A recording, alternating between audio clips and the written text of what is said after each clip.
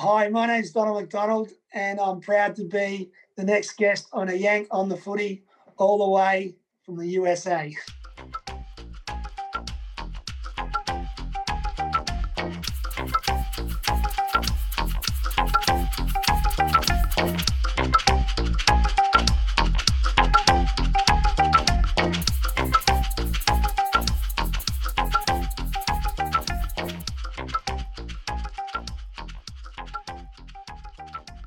Hello, everyone, and welcome to episode number 89 of A Yank on the Footy. I'm Craig Wessels from Sandusky, Ohio, and I'm glad that you're listening. I have a great episode for you. You already heard the intro as to who my guest is. I think you're going to really enjoy this conversation. A lot of laughs, a lot of pragmatism, a lot of straightforward, here's how it's going to have to be in order for some success to take place. I think you're really going to like this. I recorded this episode right around the first or 2nd of April. So it's been a couple of weeks that I've had this one in the tank, that I've been working on a few other things that I wanted to get this one out. I do want to take a moment here starting out and send along my best wishes to Luke McDonald and hope he has a speedy recovery. It was kind of an awkward situation he found himself in, and it's really too bad that he's going to be out for several weeks, and hope he gets back as soon as he possibly can. But ladies and gentlemen, I wanted to let you know, as before we dive in here, and just to remind you again that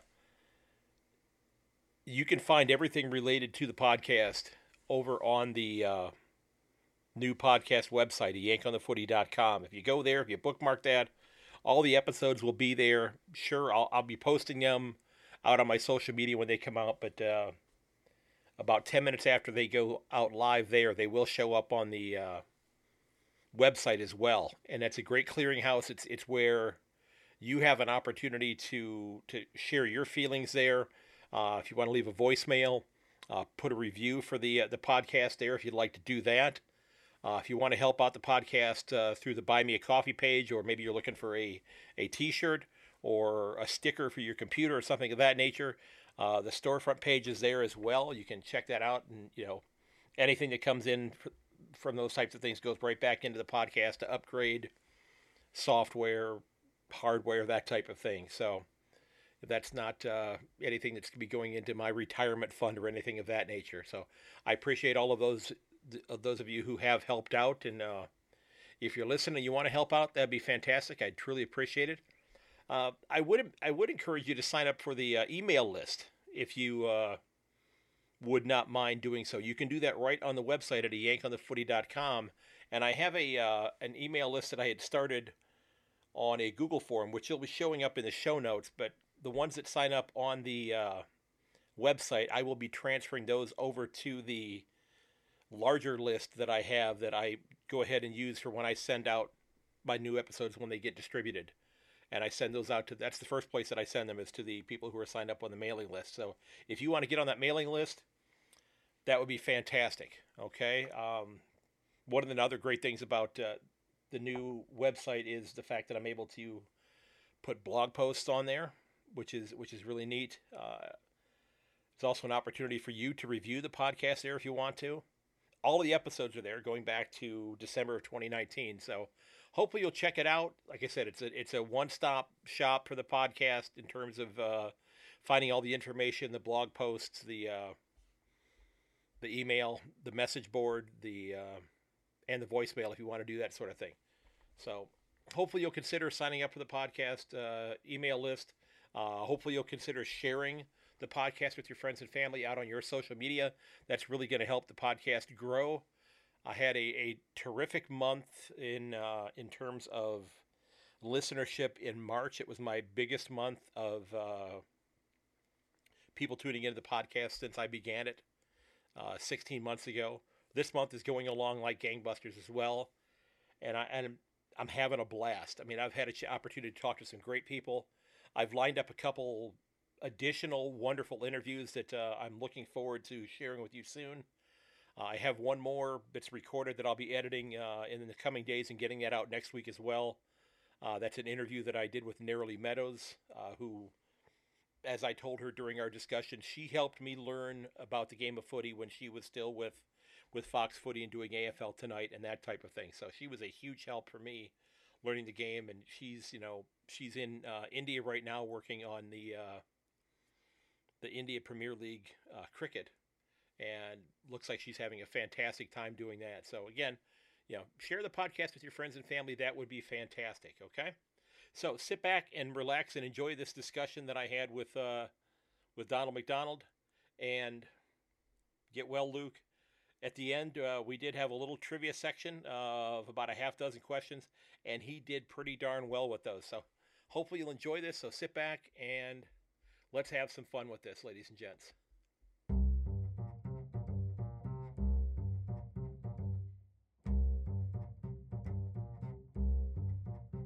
Hello, ladies and gentlemen, and welcome to A Yank on the Footy. I'm Craig Wessels from Sandusky, Ohio, and I'm absolutely thrilled to welcome my guest to the podcast. He played in the VFL and AFL from 1982 to 1992, was a key forward and a ruck with his club, playing his entire career with the same club. He played 155 games for the North Melbourne Kangaroos, kicking 165 goals during his career. When he was finished playing with the Roos, he began coaching in the VFL, first with Werribee from 1993 to 99, and then with the Box Hill Hawks from 2000 to 2002. He was an assistant coach at Hawthorn from 2003 to 2004 and spent 5 games as the caretaker coach. In 2005, he returned to North Melbourne as an assistant coach and then became the football manager. At the end of 2012, he did what I think might be one of the proudest things he's ever done in his life, and that was step aside as the football manager once his son Luke committed to the club under the father-son rule. He's been involved with North Melbourne's coterie groups since, and being a key liaison with the group. And ladies and gentlemen, I'm thrilled to welcome Donald McDonald to the podcast. Sir, thanks so very much for taking time out of your morning. Appreciate you coming on. No worries. Thanks for having me. Thank you. It's an absolute pleasure on my part here. We've been working on going through the clubs. I think I've got 15, I think, of the clubs where we've done introductions and overviews on how the season's going to go. But figured we would go ahead and dive right in and talk about the current club, and then maybe circle back to a little bit of what you did with your career and just how it feels to be a parent that's watching their son go out and play this game at the highest level. Because, lots of parents, watch their kids out playing Auskick and that sort of thing. And you're getting the opportunity to watch, your son play in front of 50, 60, 80,000 people. And it's just got to be an absolute rush. No, it's a big thrill, So, I've been very fortunate to have a really good, long involvement in the game. And, I've loved every minute of it. Fantastic. Now I think that it's safe to say that the Roos might be in what could be called a bit of a rebuild. Is that a fair statement, do you think? It's a fair statement, Craig. Okay. I think that, I think the club made a decision, midway last year that they really had to, if they're thinking about winning an AFL premiership, or at least to try and, it's a huge achievement these days to even play finals. I know you've been being a Geelong supporter, but, you'll find that a lot of clubs now have just been trapped in this scenario where they've just found it near on impossible to even break into the 8. If you look at sides like Carlton and Essendon and Fremantle, look what St Kilda did to try and get themselves back into the frame again. It's a Gold Coast, it's an unbelievably competitive space.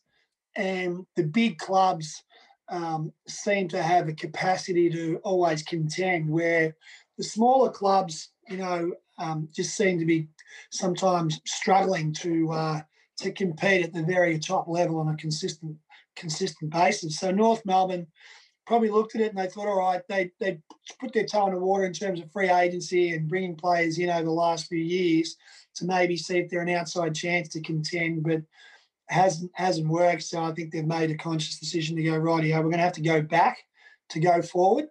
And, and history says at times there are clubs that have been able to do this successfully. I think one club in particular was the club that I originally came from, Hawthorn, they did a similar thing when Alistair Clarkson came on board. I was at the club, we finished down near the bottom of the ladder. And, in those days, I was very, very fortunate with the priority picks. So, instead of getting one crack at the top 3 or 4 players, they got 2. And they did that 2 years in a row in 04 and 05. And, were able to get a nucleus of players which propelled them to an unbelievably successful decade, if you like. So for North, I think our philosophy's been around, all right, we understand we're going to have to do this. And I think you can see the early indications are that it's going to have a huge impact on our on-field results, and it's going to be a real test of our supporters' resilience to hang in there for the journey, because it's nothing worse than when you go to a game of football and even though you know that you're on a development curve, it's difficult still to watch the team lose. Yeah. I don't know if you follow the NFL at all, but I've been a Cleveland Browns fan for over half a century, so I know all about that. So we've been bad for quite some time and are finally turning the corner there.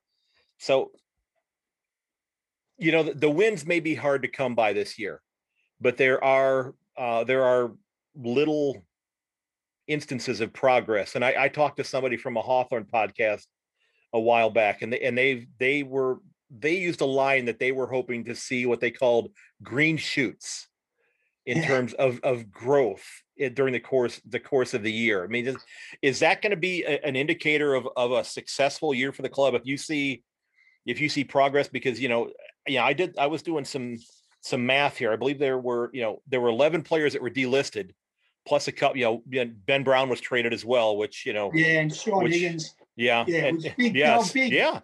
moves. Like Higo's been a multiple best and fairest winner. Brownie's, contended for the goal kicking award in the last 4 seasons, excluding last year. So it's a huge move by the club to try and get.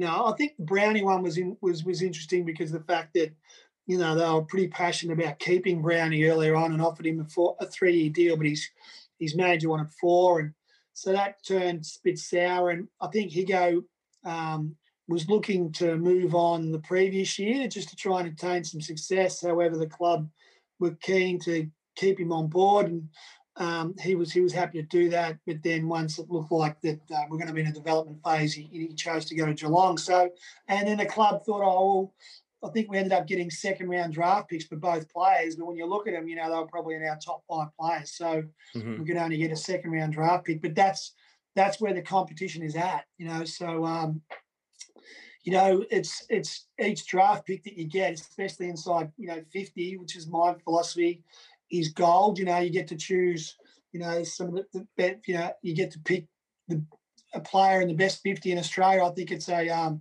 advantage, but your challenge is how are you going to actually fit those players in? Because traditionally it's about a 3-year journey for a player to get a body to be able to compete at AFL level over the course of the home and away season. So you need to be at your best come finals time if you want to win a premiership. So you look at, if you only look at the Geelong and Richmond sides last year, count how many first-year players were in their team. I don't know if there would have been one. So look, it's going to be a real challenge for us, but I mean, they had to start somewhere, and this is where we're at. Right, and they are definitely at a point where they've got. I don't want to say they hadn't necessarily have extremes here, but they've got only 15 players that have played more than 75 games, which to me seems like a pretty small number. But then there's 19 players on the list that have played under 20 games. Yeah, at the AFL level. Well, it's an interesting one. You referenced my son earlier on, Luke, and he was made co-vice captain of the club this year. And unfortunately, right on the eve of the season, he strained his quad muscle, so he's out for a few weeks. And his phone, he was over here on Sunday night, and his phone was getting smashed with messages around, what are we going to do, blah, blah, blah, blah, blah. And so, and Luke goes, what do I say? I said, well, you can't be critical of your teammates' efforts. Everyone thinks, you get beaten aside, the players didn't try hard enough. Well, that's not true. That's not true at all. You're right. Never goes out on the ground in any competitive sport not to try. But what happens, your confidence gets impacted when an opposition side is better than you on the day. I mean, that's just how it is sometimes. You don't concede, but the harder you try, sometimes, the harder it is to go well. So I just did a little exercise where I went back to 2015, and in that year we finished. We made a prelim final, but we were a finalist. I think we finished 7th or 8th at the end of the home and away. Mm-hmm. And I did an exercise, and I went through the preliminary final team that we had. And Luke was a second-year player. I said, mate, you didn't even get into that team. So you only had one really second-year player in the team. You had club legends. There was probably 6 players that played over 200 games in the team. There was probably 18 or 19 of them that played 50 plus. I said, look at your team on the weekend. You had, I think there was something like, 8 players that played more than 50 games. I said, so that's where we're at. You know what I mean? But I don't think that's an excuse either. I think what you don't want to be looking about a 3 or 4 year vision. I am pretty bullish. I think that you can turn it around in 12 months. You get games into these kids this year, and if the club is smart, there are other avenues to get players in. Like you can use free agency. I wouldn't be in our situations. No, I know I'll be trading out our first 2 draft picks because I think they're like gold. I mean, it's the only time you can access elite talent. Right. However, you're going to look at the minor leagues. There's at state league level, there's a lot of players out there who could come in and play a particular role, so that, could be a back pocket player for you or a small crumbing forward. You've got to be really astute in that space. And before you know it, if you can get your injury management side of things right, you're off and running, so I'm pretty bullish. I think you can return to a finals contention quickly, and you need to get a couple of final series under your belt to contend for a grand final. So, yeah, I think we can turn it around very quickly. Well, do you look at and they kind of took it on the chin this past week, but do you look at the small evidence of success that Sydney and Adelaide have had this year as how to turn it around quickly? Because last year they were down. Adelaide was at the bottom of the of the list, but I watched them play probably 2/3 of their games, and as you were saying, they played hard every game out. They you had veterans who were playing hopefully to get another contract, and then you had young kids who were realizing, if I don't play well, I may not be here next year either. So I mean, they were a really tough team to beat last year, even though they didn't have the most talent. And Sydney basically did the same thing, and they were decimated with injuries last year. I don't think they had anybody over about 5'9" that was able to play, because they had so many people that were banged up last year. But that's the thing. That's the thing, Craig. I think if you can't underestimate like having your better players on the park and then having your players fit. I think that's a huge thing. And even on the weekend, we had guys like, Robbie Tarrant, is our premier defender. Ben Cunnington's our best midfielder, probably our best player. Trent Dumont is a really strong role player as a winger. Luke, who, one of our best and fairest and adds enormous composure to our defence. So you put those 4 players in and all of a sudden, it just alleviates the pressure. It's a ripple effect, so and the younger players then only have to do their little bit. And when I looked at us against Port Adelaide in round 1, look, we dominated first quarter against Port Adelaide. So it's just the capacity to sustain it. That's your challenge when you've got a young side. So like you said with Sydney and Adelaide, that just reinforces my belief that the competition is unbelievably close. And one thing that you can't underestimate is not losing your self-belief and for the coach to have an ability to motivate his players, because if you can motivate your players, sometimes you can pinch games on the back of passion and effort. So anyway, that's I think there's a lot to be positive about. So are you excited about the fact that they brought in somebody? I get, maybe this isn't the right way to describe it, but kind of like a Chris Fagan disciple as the new senior coach, and David Noble? Yeah, I think it's a bold move. Just because it worked in Brisbane doesn't necessarily mean it's going to work with us, right? But I think that um, I think we need a steadying influence, and I like the fact that they've also brought in Paul Roos. I don't think they could have brought in David Noble without Paul Roos, and Okay. I like the fact that they've also brought in John Blakey. I think a lot of because I think I like the fact they brought in David Noble from the fact that he's been a football manager. And, we're talking off there before about the importance of the role of the football manager to set the actual football department up, to provide the resources for the coach to do what he has to do, and that's coach and educate the playing group. So, Brady Rawlings, who's our football manager, is a very young, inexperienced football manager. He's only had 1 year in the chair, and I think David will provide him enormous support and guidance. And I think that Paul Roos will provide David Noble in, a really good support in the role as a senior coach. So I like our setup, and we've also very fortunate to have two extremely experienced assistant coaches and fathers of players in that play in the AFL, and Gavin Brown and John Blakey. I think that's very, very unique. So the whole package looks good to me at the minute on paper, and I think we've still got I still think we've got some work to do in some other areas of our footy club, but that'll evolve. And I also like the fact that our list management team's headed up by Scotty Clayton, who's an unbelievably experienced person in player recruitment, and he's got unbelievable relationships throughout the industry. So that team that they've got at the moment, I think, is as good as you can get. Okay, I mean that's a great list of names. I don't know why I know this, but I think it's probably when I started watching footy years ago and was reading up on people. And I Googled Paul Roos, and I found out he and I were both born on the same day. We share the same, we not the same birthday or date, but the same day in 1963. He and I were born on the same day. So he's in a little better shape than I am. But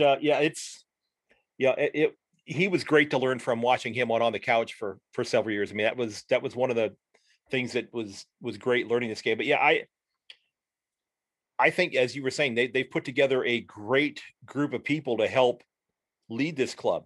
And I think that I think they brought in a group that's realizing they're going to have some patience, because there's going to be some lumps that they take this year. No doubt. Yeah. No doubt. But again, what does this, at the end of the year, we finished up the 22 rounds, the 22 games, 23 rounds. What does a successful year for the club look like to you?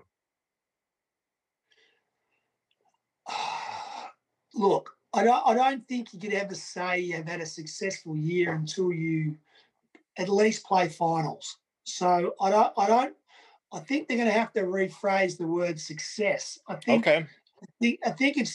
everyone's going to have to accept that this is the first step of a journey. And I think we're going to look at each of the 22 games that we play in as an unbelievable opportunity to get games of experience, not even into our playing group, but even into our coaching group. Mm-hmm. Don't forget, we've had 3 senior coaches in the last 18 months.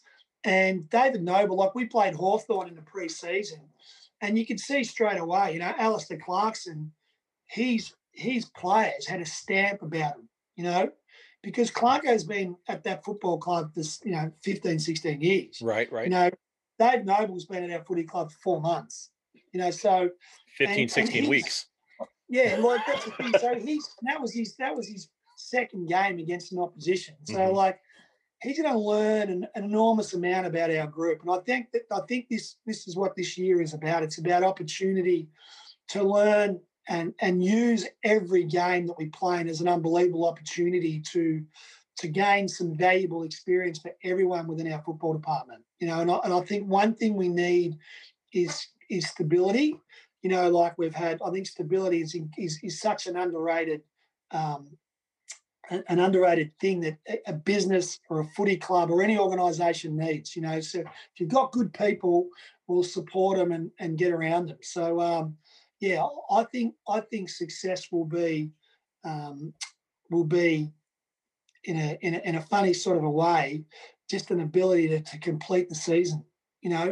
I think that's going to be something for me that is going to be super valuable. And I think you've got to have a capacity to spread that message to your fans, because we need our supporters to come to our games and watch and support our players and our club, because there's nothing worth, even administrative staff, that if the supporters aren't turning up, it's just demoralising, and we've got to we've all got to knuckle down and support each other and support our players, so success, I think success will be judged maybe over a 2-year period, not so much this year.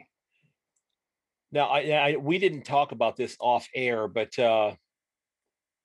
there's all kinds of rumbling about the location where the club plays a few games each year.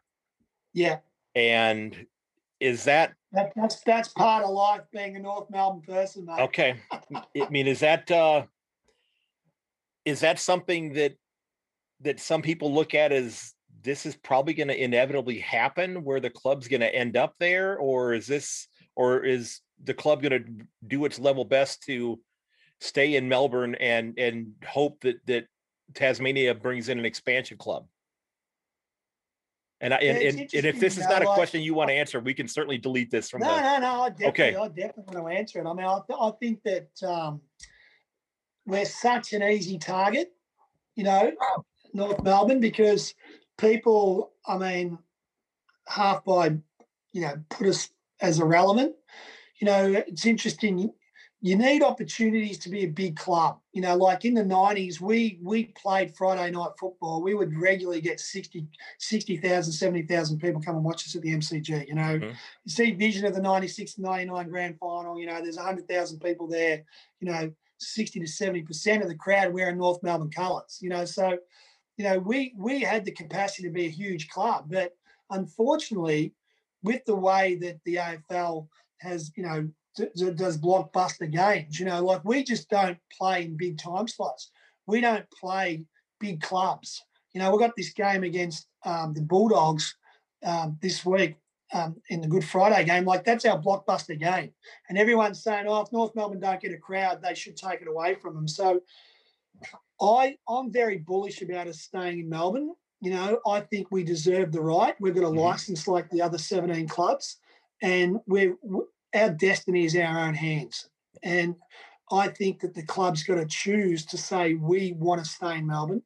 And the Tasmanian people, have had opportunities over the last 2 to 3 years to really embrace this. And I think there's been a real campaign over in Tassie to try and influence their local people to not support North Melbourne. Because when we first went over there and started playing games, you would look at Blundstone Arena and it'd be a sea of blue and white. You go there the last couple of years and there's not many people there at all. And we've got 5,000 members over there. But I think that it's, there's been an undercurrent of support for people to kind of run us down. So, I think that we're a unique club. We live in North Melbourne. Like, our facilities are in North Melbourne. There's a train station being built across the road from North Melbourne, which is going to be the biggest train station in Victoria. Good news. Well, so there's also we're in a unique situation of Docklands, where there's a reasonably growing population is going to expand and start to grow around the North Melbourne, Kensington, Flemington region. So we've got an unbelievable opportunity to become a great big club. And we've also got Marvel Stadium, which is our home ground, which is an unbelievable ground.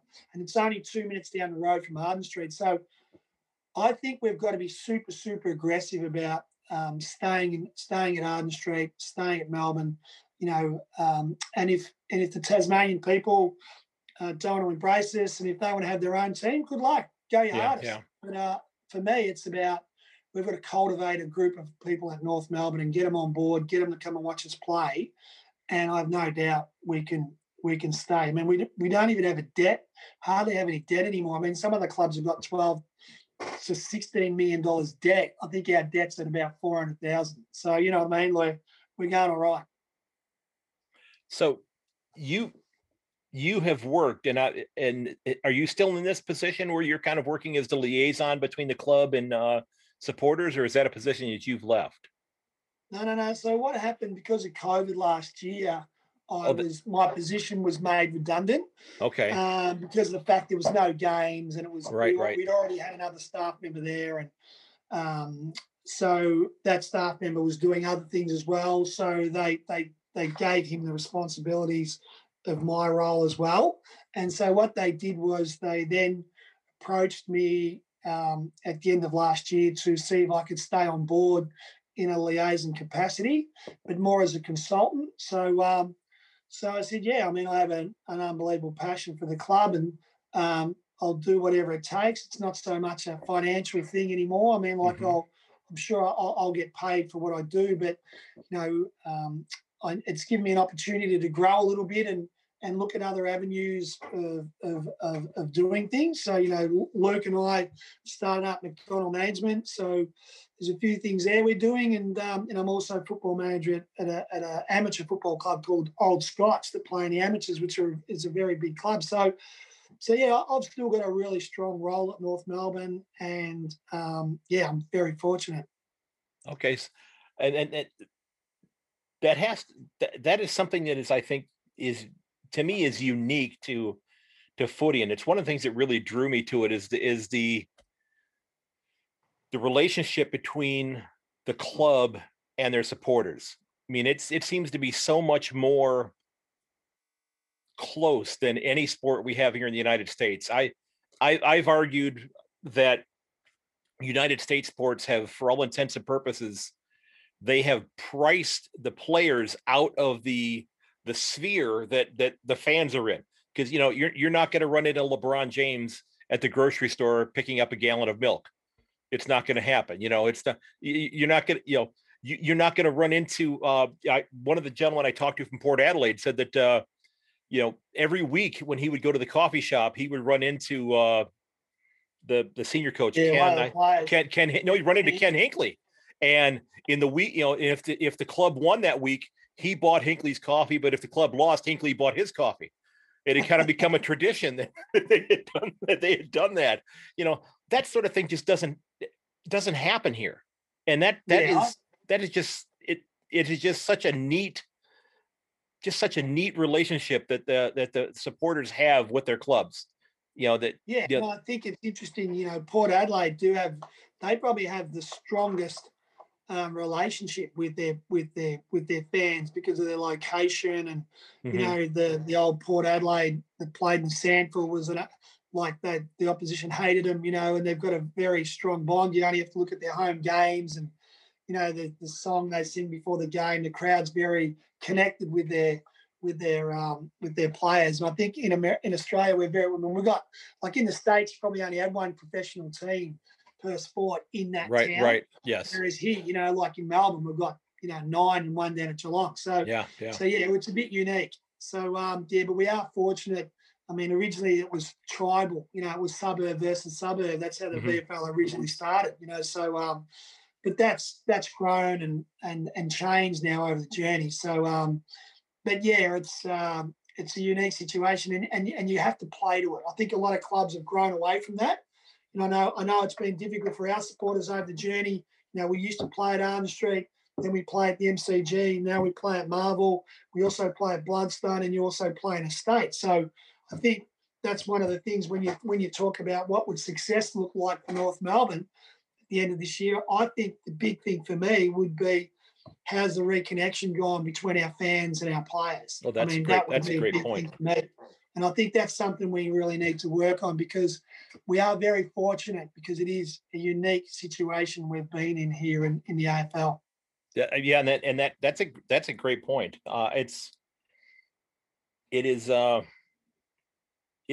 such a wonderful relationship, and do you think overall, since your playing days, because you played in the VFL before it transitioned over to the AFL, has the game overall, has it changed for the better since your playing days? Has the game improved?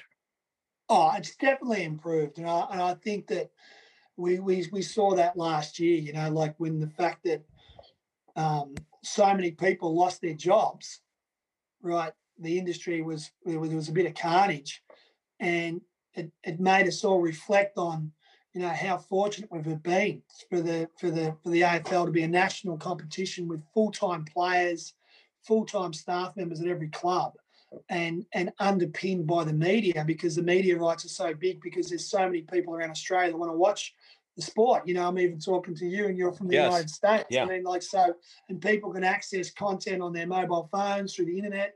So the game is enormous, and there's unbelievable opportunities for growth. And it's a completely different game to the one that I was involved in. And and we're battling right here in the States at the moment that we've not resolved the agreement between the AFL and Fox Sports here in the United States to broadcast games. Now, there are a lot of us that have the international membership, so we get all the stuff, all the content that Fox Footy provides and all the games and that sort of thing. But there are a lot of casual supporters who are just learning the game and just falling in love with the game. And there's 300 plus million of us here, and they've not worked out an agreement yet. So I've been going on Twitter every day for the last several days and sending a note, to the AFL and to Fox Sports, asking when they're going to talk and that sort of thing. And just, I'm probably going to make them upset, and then they're going to blackball me and I'll never. Keep it going, Craig, because it's, like the States, they're they're probably brothers to us, like in terms of the passion for sport. Mm-hmm. And, we need each other, and we need to, we're great consumers of American sport as well, with the NFL and the NBA in particular. And, I think we've got a great opportunity to really spread the word about the AFL over there. Well, and I think, for people who are not baseball fans, which, I am one, but I'm very happy watching footy. This is a great kind of a game to dovetail between the end of the NFL season and the start of the NFL season, because, the NFL season begins early September, just as the AFL is winding down, and it's ending in February, just as it's starting up. So it's, if you're somebody who enjoys the contact and that sort of thing, and I'm not much of a soccer fan at all. I mean, that's just not I joke, and everybody I talk to, I always say, I think it's a communist sport because they don't let you use all of your body parts. So that's a good analogy, I think. And I think the good thing I like about soccer is the passion that it generates from its supporters, because that's what that, and I think that that's the thing that's a worldwide thing. And I suppose in a lot of sports, like Gaelic footy in Ireland, but I reckon in the States they do love the combative nature of the game. Mm-hmm. And, because you love the combative nature of NFL. And I think there's an unbelievable opportunity for us to, really get ourselves exposed to that market. So, look, whatever you do over there, I'm sure the AFL at 100 mile an hour about trying to do something as well. So keep up the good work. The thing that's been the biggest headache when Fox Sports here does carry the games is that when a game will get done, there's never any advertising about it at all. The game is on live at 2:30 in the morning or 4:15 or whatever, and a lot of people will DVR the games. But if the game ends early, there's no, you never see the team song, but they cut to like this 20-minute clip of video that they've been using for years of rugby from somewhere. I have no idea. They transitioned from footy to rugby. And I don't know if the people that are broadcasting, that are actually running the controls don't realize these aren't the same sports, and it's just this same highlight package with this really bad techno music in the background playing. And, I think that they would be well served if they would do like a weekly, like a 1 hour highlight show, during prime time, at like 8 o'clock in the evening here, saying, here's the stuff that happened in last week's games, if you didn't happen to catch them. And I think that would pay off tremendously for them. So look, it's an interesting one. So hopefully that someone over there gets it right, because I do remember in the 70s we started to get a foothold in the States, but unfortunately it went by the wayside. Yeah, I listened to, I can't think is Shannon. I can't think of his last name right now. He's doing a podcast about called The Greatest Game, about how they brought footy to the U.S. I can't think of his Shannon Gill. Right. Okay. Yes, is doing that podcast, and has interviewed people that were involved with it at ESPN and that sort of thing, talking about footy here in the States. In fact, I'm going to send you some links to a couple podcasts that you might enjoy. That one of them. Once we can get back on track again and start traveling overseas, Yeah. I'd love to get over the States and bring Luke over there in their off season and maybe see if we can start spreading the word. Well, it'd be great. Well, there's you've got 50 clubs in the USAFL here. Yeah, I know. So there's definitely things we can do. Yeah, and it's I think it's growing. There's a lot of passion. I've converted 3 people that I know of. One of them a Cat supporter, one an Essendon supporter, and one of them a North Melbourne supporter. Well done. Well done. So I don't know if he has an international membership yet, but I know on his page on Twitter, he does identify him as a Roos supporter. He identifies himself as such. So who do we've touched on an awful lot of things here, and I know you said you had an appointment today, and there were a couple of other little fun questions I wanted to ask you before we wrap up here, because I know you got something you got to take care of today. Who do you see playing finals this year? Who do you think is going to be in the top 4? I think you can't go past Richmond, and I think they're morals. But I tell you what, she's pretty open aside from that. You only have to look at some of the results. Look at Geelong and Brisbane and, these sides at the start of the year, West Coast, that everyone thought would be absolute morals. But I think the standouts for me at the minute would be Richmond and definitely Port Adelaide. I think Port Adelaide are going to be a very difficult side to beat because of their depth. I think that then there's a clutch of sides like Western Bulldogs, Melbourne, St Kilda. I think they've all got legitimate claims. Look, Brisbane and Geelong will still have legitimate claims. I think Collingwood, I wouldn't discount them because of their experiences over the past few years. Mm-hmm. But I think there are a group of sides that are still in a development phase, like Gold Coast, North Melbourne, not the Western Bulldogs, Fremantle. I think that there's GWS, so it's a very interesting competition. And I normally, what you're really going to look out for is wait till you get to round 6, and you'll find that by the time you get to round 6, there's generally only 1 or 2 changes to the final 8 for the rest of the year. So history tells you that. So it's shaping up as a really good year. I think it is. Yeah, I think it is. So let me ask you this for those of us that are in the States. Then I'm going to ask you this question because if anybody can answer this, you can. What is the shin boner spirit? Yeah, the shin boner spirit is that, like, it's funny, like North Melbourne has always been like, we were latecomers into the comp in 1925. The location of the club was like inner suburban, but it wasn't like, traditional inner suburban clubs like Richmond, Collingwood, Carlton, Fitzroy, South Melbourne. So North Melbourne, the location of North Melbourne, so you've got the ground, right? And on one half of the ground, you've got residential, mm-hmm. but on the other half of the ground, you had these railway yards.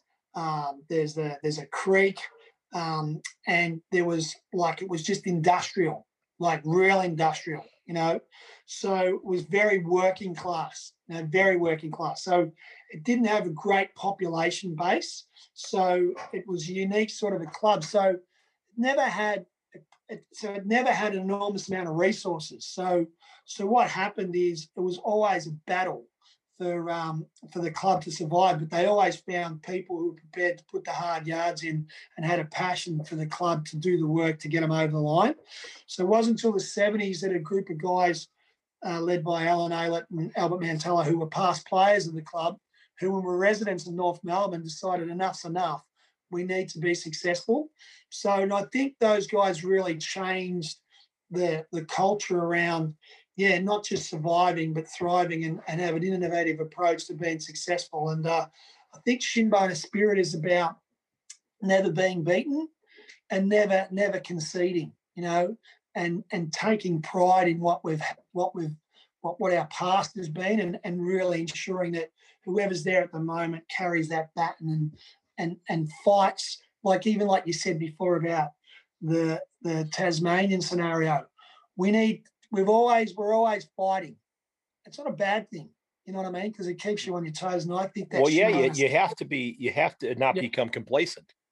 Yeah. Absolutely. Well, Shinbone Spirit's like about, we're resilient, we're spirited, and we never give up. That's basically encapsulates it. Okay. Well, I had a couple of questions here before we wrap up, and I put these together a couple of weeks ago here, and we'll see how you do on these. Okay, these are some trivia questions. Some of them are somewhat current, some of them are a little older. So we shall see here. Okay. And actually, looking at the questions I wrote here, I'm kind of regretting with one of them because there's going to be a little bit of redundancy here. Who has played the most games in the Royal Blue and White with 432 games? Brent Harvey. There you go. Now I'm going to ask you this question as a follow-up here, and we're going to get this out of the way. After Wayne Carey, who's kicked the most goals in North Melbourne history?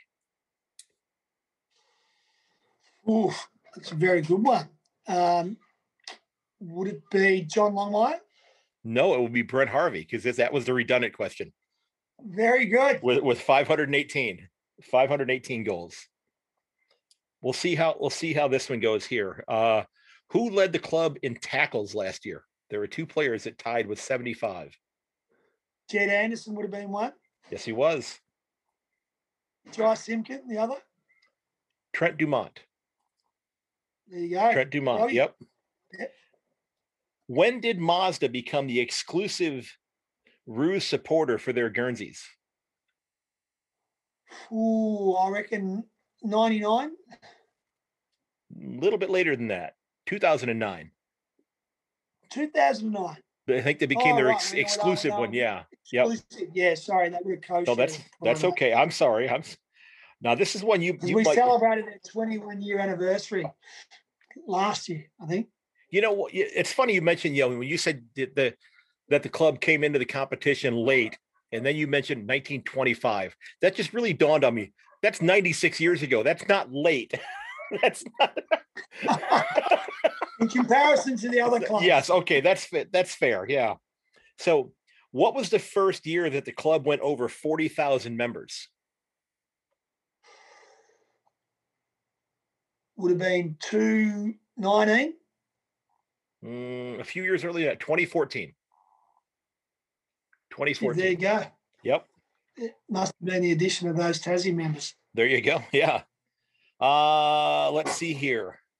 Who kicked the most goals for North last year? And it was not Ben Brown. Of course, he was hurt most of the year last year. No, it was Cam Zerha with 18. There you go. You got the number correct as well. You got the number correct. Okay. How many grand finals has North played in? It's a good question. We played in.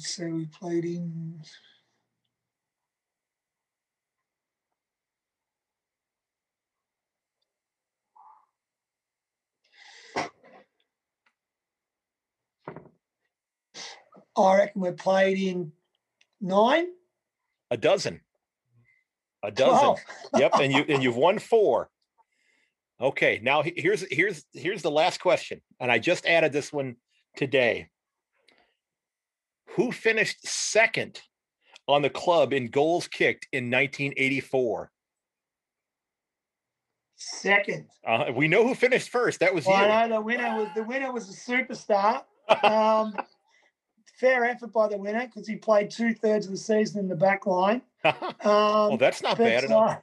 So you could have had 50 or 60 then. Could have had 100. But But who finished second? Would it be Ross Glendenning? Nope. Kim Hodgman. Tim Hodgman. With yes. 28. And Ian Fairley had... He won the best and fairest. Yeah, Ian Fairley had 27. So there you go. both very close there. So, sir, I appreciate you taking time out of your morning and coming on and talking a little bit of footy about the Roos and, about the steps that are going to be successful this year and the positive steps. I'm going to borrow the Hawthorne green shoots. Okay. And every time I see them post something online about how things have gone well for them, I always just put on their green shoots and nothing else. I just send that to them. But this was a lot of fun. I really appreciate it. All right. Sign to me, Craig. Ladies and gents, I want to thank Donald McDonald for taking time out of his morning to come on the podcast and talk about the Roos, a club that he absolutely loves with all his heart. I can tell that if since I don't release the video here, he does have his Roos shirt on with the Mazda logo on there as well as his cap. Now the room is not painted blue, however, so we're gonna, no, it's not. It's not. I'm about to do that down the track. There you go. So, sir, thanks so very much for coming on. I truly appreciate it. I hope you have a fantastic day. Thanks, Craig, and keep up the good work. Thank you very much.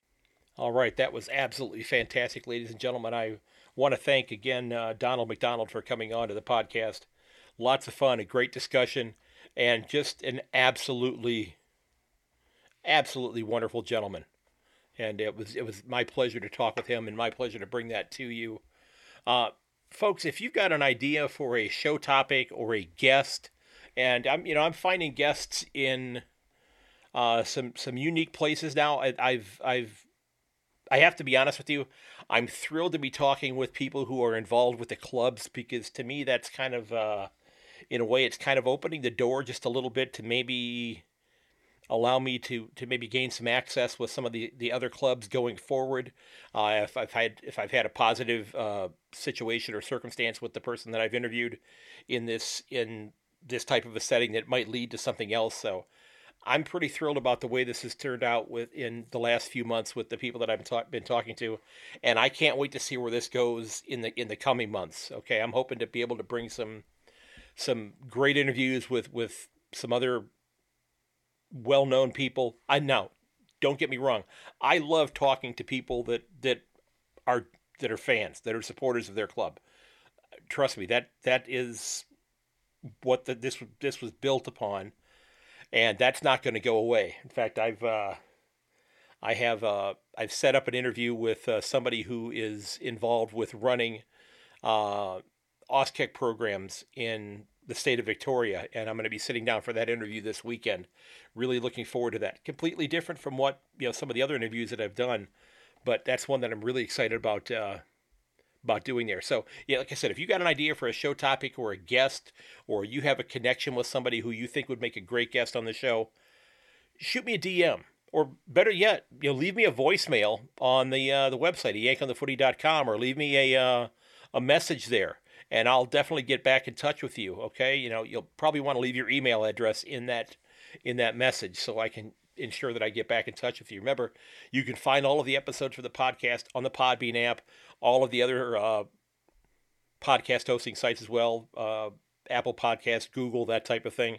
But they'll all be on the yankonthefooty.com website as well. If you want to bookmark that and have that on your phone or on your laptop, that'd be absolutely fantastic. Now, my hope is that maybe you'll consider giving me a review. If you like the way the show's going, you like what I've been doing, the guests that I've been bringing to you, hopefully the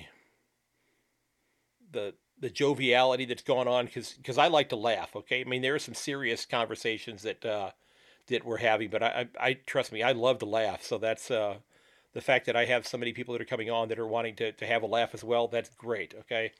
So if you would like to, give me a review on Apple Podcasts or up on my own website, that'd be fantastic. I can put that right up on the website as well for other people to see if and when they stumble across the website and they see, wow, some people like this show, so maybe I'll check it out. Also, again, if you are so inclined and you want to help out the podcast at the Buy Me a Coffee page or at the storefront page, which is up at the top toolbar on the website, that'd be fantastic. I'd greatly appreciate it. Again, you don't have to, but Sure would love if you'd help out the show. That'd be terrific. Don't forget, you can reach me at yankonthefooty@gmail.com, as well as on Twitter at yank_on, and on Facebook and Instagram at @yankonthefooty. Again, you can find the podcast on YouTube as well. Just search out my name, Craig Wessels. Now, I have to admit, I have been a little neglectful in the last month or so as far as getting episodes up onto YouTube.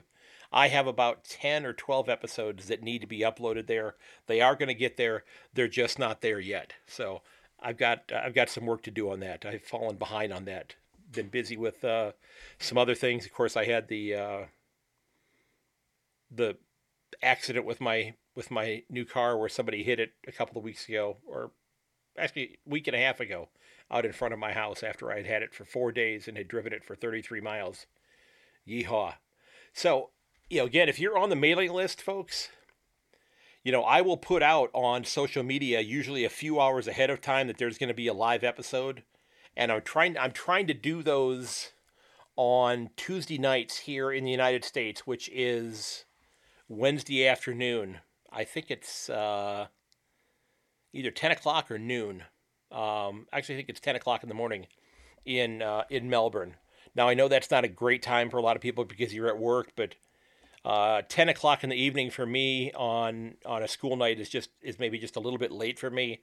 Now, once school is out in June, that will probably work a little bit better to where I can maybe host a meeting, a live episode in the evening, or possibly even early morning, so it could be evening for those of you in Australia. Okay? Now, folks, I can't thank you enough for tuning in and listening. I really appreciate it. I love the feedback that I get from people. I'm glad that you're enjoying the podcast. I mean, this has become kind of a labor of love for me. I really am enjoying what I'm doing with it, and I'm having a lot of fun. One, for my own personal edification, learning new things about the game, but also bringing more of the game to you, and bringing my thoughts on the game, bringing the viewpoints of other people who come on the show as well. I'm really loving the live episodes. To me, that's a lot of fun. It's a fly by the seat of your pants kind of thing, because you never know what's going to happen. You don't know who's going to come on. Maybe it's you yourself talking for 40 minutes, or you might go an hour and a half and have a couple people stop on for 10 or 15 minutes apiece. I'd love to get more people on there, and this is not to discount Harper or Tony or Chris, who've been on in the last couple of weeks at all, or Frode, and Frode's having a fantastic vacation. But I'd love for more of you to join me in the live episodes. I know a couple of you have stopped by and tuned in. The folks from Kick to Kick podcast stopped by for a little while yesterday and was listening in, and I truly appreciate that. I've learned a lot from those folks that are operating that podcast, and if you're not listening to them, you should be. If you love the game of footy and you're really into the history of the game, I know I need to listen to more episodes than I have. I'm still trying to learn the present of the game, but going back and maybe listening to the years where Geelong was involved in a grand final would maybe be a good thing for me to do. I think they're up into the 1950s by this point in time. Like last I heard was 1958. So they're progressing pretty well through the history of the game. So, ladies and gents, like I said, I want to thank you for listening. I hope you'll share the episode with your friends and family. Put it up on your social media. That would be absolutely fantastic. Share the link to the website with them. Tell them about it. If you think they're a footy fan and they'd love it, I'd love it if you'd share it with them. Again, thanks so very, very much. We absolutely love this game, folks. As always, may your dribble kick never hit the post. And until next week, I will catch you later. Before I wrap up this episode, I wanted to give a shout out to this episode's club, and that is the Bridport Gulls Football Club of Flinders Island, and they play in the Northern Tasmanian Football Association. A Yank on the Footy wants to send out best wishes and best of luck this year to the Bridport Gulls, and their season got underway a few days ago, and they won their opening game this year against Evandale by a score of 11-9-75 to 3-10-28. Great start to the season, and I hope you have a fantastic year. Thanks for following me on Instagram.